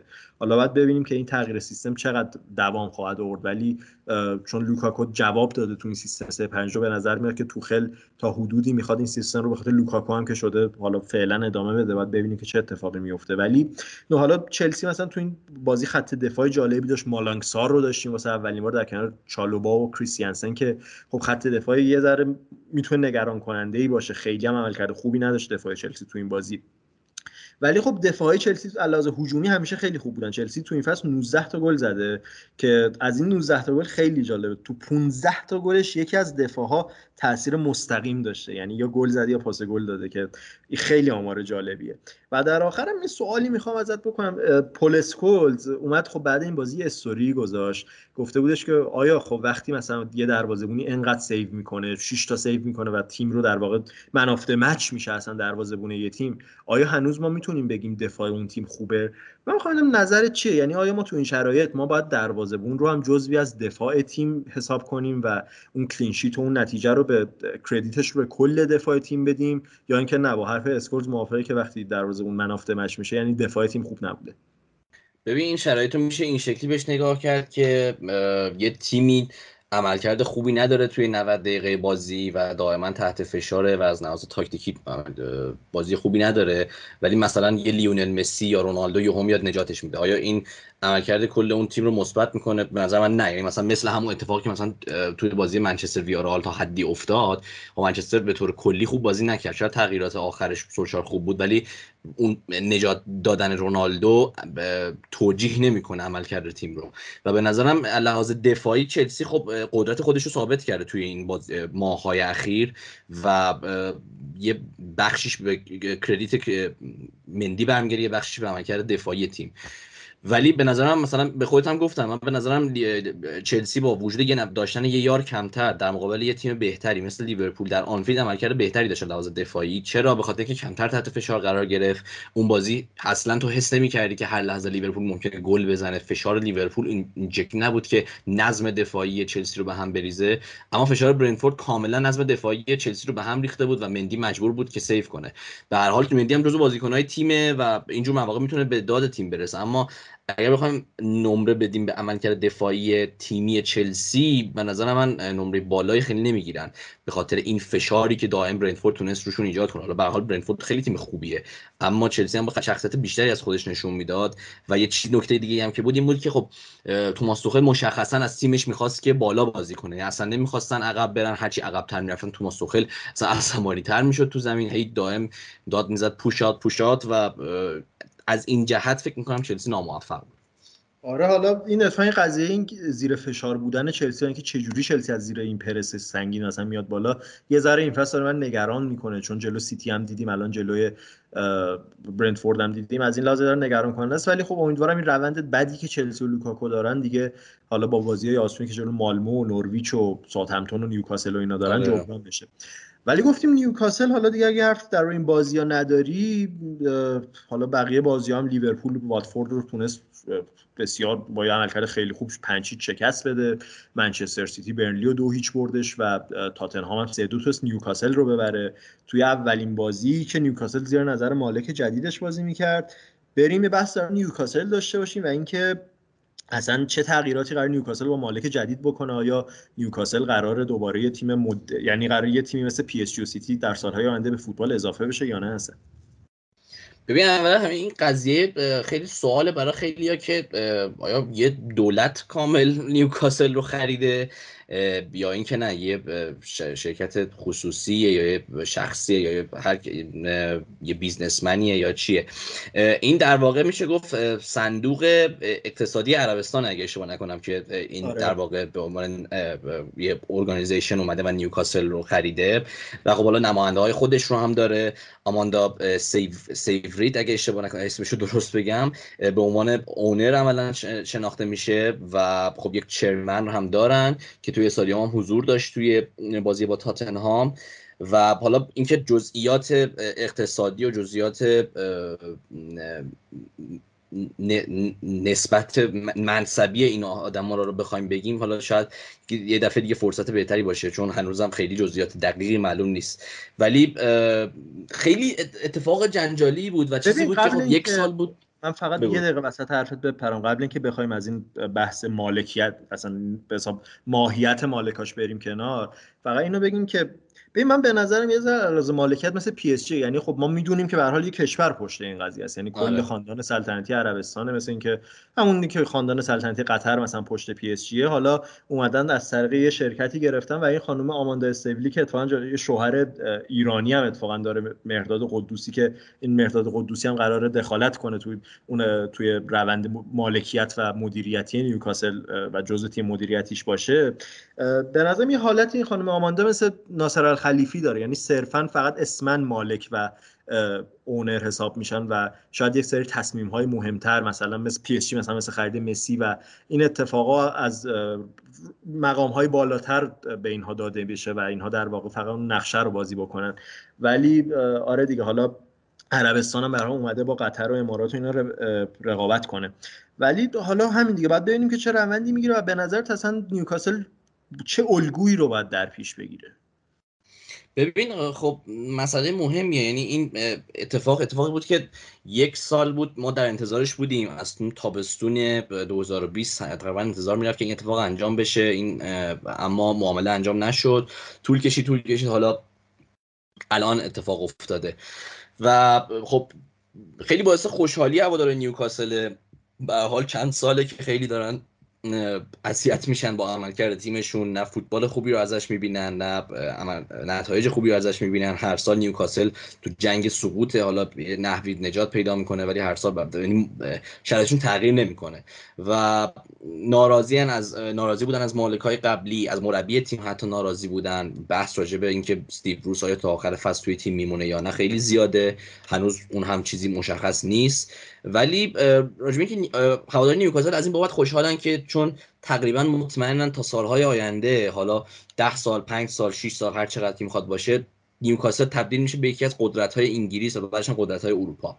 و با این آماری که از بودجه بیسیک نیوکاسل قراره در اومده و ما میبینیم که قراره یه چیزی حدود بودجه 300 میلیونی داشته باشن برای حالا تمام منابع مالیشون و این آمار مثلا یه چیزی حدود 10 برابر بودجه یه تیم مثل سیتیه که بیشتر از هر تیم دیگه تو انگلیس این بودجه رو داره. وقتی یه همچین چیزی میبینی خب وحشت میکنی، یعنی میگی که خب چقدر قراره در سالهای آینده فاصله بیفته بین نیوکاسل و بقیه تیم‌هایی که منابع مالی محدودتری دارن و بودجه‌های محدودتری دارن. و حالا این سوال پیش میاد که آیا پول حتما لزوما خوشبختی میاره برای نیوکاسل؟ آیا حتما نیوکاسل از تیمی که رو به سقوطه تبدیل میشه به یکی از قدرت‌های اروپا در چند سال آینده؟ به بستگی داره که دقیقاً چه الگویی دنبال کنن. آیا تیم مثل پی اس جی تبدیل میشن که خب ساختارهای فوتبالی خیلی خوبی نداره و آدم‌های درست فوتبالی در تیمش حضور ندارن و صرفا تبدیل میشه به تیم ستاره، تیمی که ستاره میخره و سعی داره که کهکشانی باشه، اما در سالهای اخیر ناکامی زیاد داشته و تبدیل شده به مضحکه عملکردش تو اروپا. ولی چیزی که راجع به نیوکاسل هست و این نکته راجع به منچستر سیتی هم صدق میکنه اینه که منچستر سیتی و نیوکاسل اگر توی لیگ انگلیس پیشرفت کنن و بشن جزو تیم‌های برتر لیگ انگلیس، خود این یه موفقیت خیلی بزرگ تبدیل میشه. حالا نیوکاسل تازه شرایطش که الان خیلی پایین‌تره نسبت به اون چیزی که سیتی بود وقتی که مالکان اماراتیش اومدن. یعنی نیوکاسل سیتی هیچ وقت در آستانه سقوط نبود تیمش زمانی که مالکاشو عوض شدن، حدود دهم 11ام جدولی، تیم میانه جدولی بودن. ولی نیوکاسل در آستانه سقوطه و اول باید خودشون نجات بدن و بتونن توی سطح اول بمونن، بعد ببینن که چه برنامه‌هایی میتونن پیاده کنن و چه برنامه‌ریزی طولانی مدت خواهند داشت برای اینکه به بالای جدول برسن. و اگر یه الگویی مثل منچستر سیتی رو دنبال کنن، آره شاید در 10 سال آینده یا شاید حتی کوتاه‌تر، و حال تغییرات و پیشرفت تیم‌ها الان یه مقدار به نظر من سرعتش بیشتر شده و فاصله پیشرفت یا افت کردن تیم‌ها خیلی کوتاه‌تر شده. یعنی بارسلونا ظرف 3 سال میتونه به یه تیم مقتدر به یه تیم ورشکسته تبدیل بشه و برعکسش. برای همین باید صبر کرد و ببینیم که نیوکاسل چه برنامه‌ریزی رو خواهد داشت، چه آدمایی وارد کادر مدیریتی تیم میشن، چه آدمای فوتبالی قرار پست‌های دایرکتور فوتبال و مدیر ورزشی داشته باشن و بعد چه مربی و چه بازیکن‌هایی میان. و خیلی برای من جالبه. یه چیز بامزه‌ای که حالا راجع به نیوکاسل هست اینه که خیلی بامزه میشه اگر امسال سقوط کنن و اصلا کلا اصلا خود یه مسئله میشه که آره اصلا یه مسئله میشه که اول باید خب ما بیایم سطح اول، بعد ببینیم که چیکار میتونیم بکنیم. ولی جنجالای زیادی هم این مسئله داشته، یعنی جنجالای سیاسی با خودش داشته. مسئله اینی که آیا چرا لیگ برتر اجازه داده یک سازمان از یک کشوری که بحث و جدل راجبش زیاده، انتقادهای سیاسی ازش زیاده، بیاد و یک باشگاه اصیلی مثل نیوکاسل رو در اختیار بگیره توی انگلیس و این چه تبعاتی رو به همراه خودش خواهد داشت. و به نظر من حالا خیلی چیز خوبی نیست این قضیه، چون از دل اینها خب بحث‌های سیاسی و اخلاقی و همه اینها درست به وجود میاد. و این مسئله اینه که من نگاهم به فوتبال اینه که به نظرم فوتبال باید یه پدیده‌ای باشه که تو رو بیشتر از این مسائل دور کنه، یه دیسترکشن باشه نسبت به این چیزها، تا اینکه از فوتبال باز هم به این بحث‌ها برسی به نظر من. ولی خب میگم خیلی چیز اتفاق سوال برانگیز و بحث برانگیزی بوده. آره من کاملا با تمام حرفات موافقم، ولی خب میگم متاسفانه فوتبال دیگه از اون پدیده سرگرم کننده و ورزشی دیگه تغییر ماهیت به نظرم تقریبا داده دیگه. آره. تبدیل شده به یک تجارت و یک بیزنس خالص، اصلا دیگه اون ماهیت ورزشیش رو شاید نداشته باشه و حتی ماهیت سیاسی هم داره الان 100%. آره دیگه، اصلا همین که رقابت کشورها رو داریم، امارات، قطر، عربستان، روسیه، همه با هم دارن رقابت میکنن. چیزیه که ما تا شاید حتی 15 سال پیش تو چه نداشتیم تو فوتبال دیگه. ولی ببین حالا مثلا گفتیم 15 سال پیش، ببین 3 تا الگو جلو خودش داره نیوکاسل، یعنی یا پی اس جی یا سیتی یا چلسی، چون چلسی هم تقریبا به همین نحو دیگه. حالا ببین من در پی اس جی نظرم اینه که من این احتمال همیشه پیش خودم این احتمال رو میدادم که آقا پی اس جی شاید تیمی باشه که 15 سال 20 سال دیگه ازش خبری نباشه تو سطح اول اروپا. یعنی در همین صرفا همین مدت یه تیم مدعی باشه و بعد دیگه مثلا یا دولت قطر خسته شه یا به فروش بره یا سرمایه گذاری کم بشه و اینا، و کلا پی اس جی از اون سطح بیاد پایین. ولی یه تیمایی مثل سیتی و چلسی به غیر از اون پول، به خاطر اون ساختار حرفه‌ای که ایجاد کردن، قطعاً این موفقیتشون دیگه حالا ادامه داره و ما تا مدت‌ها این باشگاه رو تو سطح اول فوتبال جهان خواهیم دید. و یکی از اصلی‌ترین دلایلش هم به نظر من آکادمیایی که ساختن. حالا یکی از مخاطبینمون هم برامون نوشته بودش رو کانال کورنر، ولی خیلی نکته مهمه دیگه. یعنی شما هم چلسی هم سیتی رو اگر نگاه کنید، یکی از بهترین آکادمی‌های اروپا رو دارن جفتشون. علاوه بر اون خریدهای گرون قیمتی که میکنن، استعدادهای فوق‌العاده‌ای پرورش میدن و استعدادهای فوق. حالا سیتی مثلا فودن، این بر چلسی مثلا میسون مانت، این دست بازیکن‌ها رو تولید میکنن دیگه. و نیوکاسل حالا باید ببین، چون ببین مالکین نیوکاسل به نظرم مشخصه که نیومدن که صرفا فقط بخوان درآمد کسب کنن، قراره پول زیادی خرج کنن، قراره تا آخرش پای این تیم باشن تا این تیم بتونه به موفقیت برسه، دقیقاً مثل حالت پی اس جی و سیتی.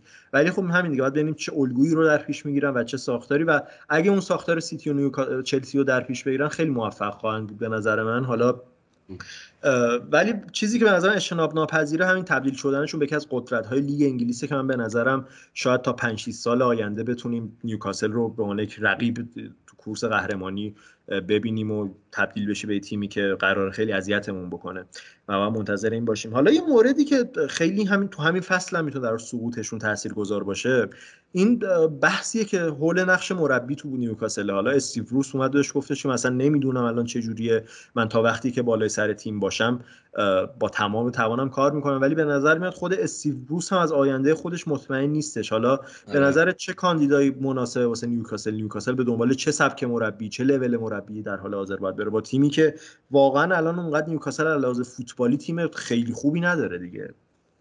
نه، یه سری بازیکن‌های جالب دارن، یه سری بازیکن‌های جذابی دارن که اگر ساختار خوبی دورشون باشه میتونن خیلی بهتر از این عمل کنن. بازیکنایی مثل کالوم ویلسون، سن مکسیمن، به نظرم اینها بازیکن‌های خوبی هستن. ولی خب به نظرم سرمربی که بتونه نیوکاسل رو لحاظ فوتبالی پیشرفت بده و از این شرایط درشون بیاره، تیپ سرمربی‌های مثل بنیتز یا دیوید مویزه. یعنی به نظر من دیوید مویزی که اومد سرمربیگری وست هام رو به عهده گرفت، اون موقع همه صحبت اینو می‌کردن که خب دیوید مویز بیاد وست هام رو از سقوط نجات بده. الان مسئله اینه که دیوید مویز بیاد وست هام رو به چمپیونز لیگ برسونه. میدونی یعنی این تغییری که ظرف 1 سال و نیم وست هام کرد همش به لطف دیوید مویزه و پیشرفتی که تونست این تیم رو بده. این تایپ سرمربی‌ها، حالا هم دیوید مویز نه هم رافا بنیتز سر کار هستن و خیلی هم محکم وایسادن و اصلا فعلا قرار نیست که شغلشون رو عوض کنن، ولی این تیپ مربی‌ها به نظر به درد نیوکاسل میخوره. صحبت حواشی شایعه‌های راجع به برندان راجرز وجود اومده بود، اون هم به نظرم تایپ سرمربی مناسبی برای نیوکاسل. اگر نیوکاسل بتونه این مربی‌ها رو جذب کنه، شاید بتونه از اینی که هست خیلی سریعتر پیشرفت کنه.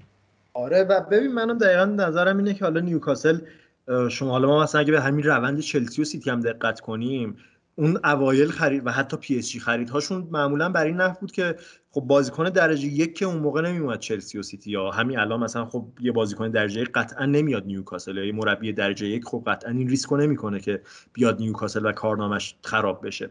میره به نظرم نیوکاسل باید بره دنبال حالا یا یک سری بازیکن‌های درجه دویی که قدرت بازی خیلی خوبی دارن، یا دنبال استعدادهای جوانی که نیوکاسل میتونه خیلی بستر مناسبی واسه پیشرفتشون باشه. و حالا با تجربه مهره‌هایی هم که دارن، دقیقاً به نظر من باید برن دنبال مربیایی که حالا علاوه بر اون جنگ سقوط بتونن بازیکن‌ها رو پیشرفت بدن، بتونن بیشتر از اون پتانسیل بازی بگیرن، بتونن جوانها رو پیشرفت بدن. حالا مثلا آنتونیو کونته همیشه اسمش شنیده شده بوده دورش، حالا کونته مربی پروژه سازیه، ولی خب من بعید میدونم کونته بخواد پروژه نیوکاسل رو قبول کنه. خیلی دنبال پروژه های قوی تری هستش کونته و پروژه های سریع تری واسه موفقیت. ولی آره دیگه همین گزینه مثلا برندن راجرز حالا خودش گفته من به لستر متعهدم، ولی دقیقاً مربیایی تو همین سبک و سیاق با موافقم. مثلا شاید حتی استیون جرارد گلاسکو، حتی فرانک لمپارد. ما بر تو دربی کانتی دیدیم که لمپارد هم بازیکن‌ها رو چقدر خوب پیشرفت داد، توموری، میسون مان، جوان‌های خود چلسی، و هم با دربی کانتی تونست بشه دستاوردهایی برسه. اینها میتونن به نظر گزینه‌های مناسبی باشن، ولی خب آره دیگه این نیوکاسل تیمیه که حسابی باید حواسمون بهش باشه و مواظب باشیم که کی قراره یهو بیاد به حساب یقه هممون رو بگیره دیگه. آره دیگه باید به صبر کرده ببینیم که جایگاهش چند سال آینده چجوری خواهد بود، کجا خواهد بود دیگه. خیلی خوب، اگه دیگه حرفی نداری دیگه کم کم این اپیزود رو تموم کنیم. خیلی خوب، اپیزود خیلی مفصلی شد، بحث خیلی جالبی توی بخش بوندسلیگا داشتیم که امیدوارم حتما گوش بدید و براتون مفید باشه. برای من شخصا که خیلی مفید بود و همینطور پرمیر لیگ هم که خیلی مفصل شد. و ما این هفته یه اپیزود اروپایی هم داریم و بعد حالا یک توضیح هم که بخوایم بدیم، خب هفته آینده شنبه 3 تا بازی بزرگ هست. یک شنبه 3 تا بازی بزرگ هست توی 3 تا لیگ مختلف اروپا که منچستر لیورپول در انگلیس، ال کلاسیکو در اسپانیا و اینتر و یوونتوس رو هم داریم که خب سعی می‌کنیم که برای روز جمعه یک اپیزود پریویو و یه حالت پیشواز برای این بازی‌ها بدیم و یه صحبتی رو مفصل، حالا شاید با تمرکز بیشتر روی کلاسیکو احتمالاً، ولی سعی می‌کنیم یه پیشواز راجع بهشون بدیم و صحبت کنیم راجع به اینکه اون بازی‌ها چه شرایطی خواهند داشت. شاید یه صحبتایی راجع به گذشته و تاریخ اون بازی‌ها انجام بدیم و هفته خیلی جذاب و پرکاری داریم دیگه. آره دیگه، و حالا این اپیزود اروپاییمون هم همونجوری گفتی پنجشنبه استثنا این هفته میدیم که جمعه اون اپیزود پریویو رو بدیم. منم امیدوارم لذت برده باشین از این اپیزود و مثل همیشه هم که ما رو میتونید با آیدی کورنر آندرلاین پادکست در اینستاگرام و کانال تلگراممون رو دنبال کنید، در کست باکس هم و بقیه پلتفرم‌های صوتی هم که میتونید ما رو بشنوید و مثل همیشه هم که حتما برامون نظراتتون رو در خود محتوای اپیزود کامنت بذارید. اگه انتقاد و پیشنهادی هم دارید حتما برامون بنویسید و باز هم امیدوارم که حسابی لذت برده باشید. پس فعلا دیگه حرفی نیست تا اپیزود بعدی. خداحافظ.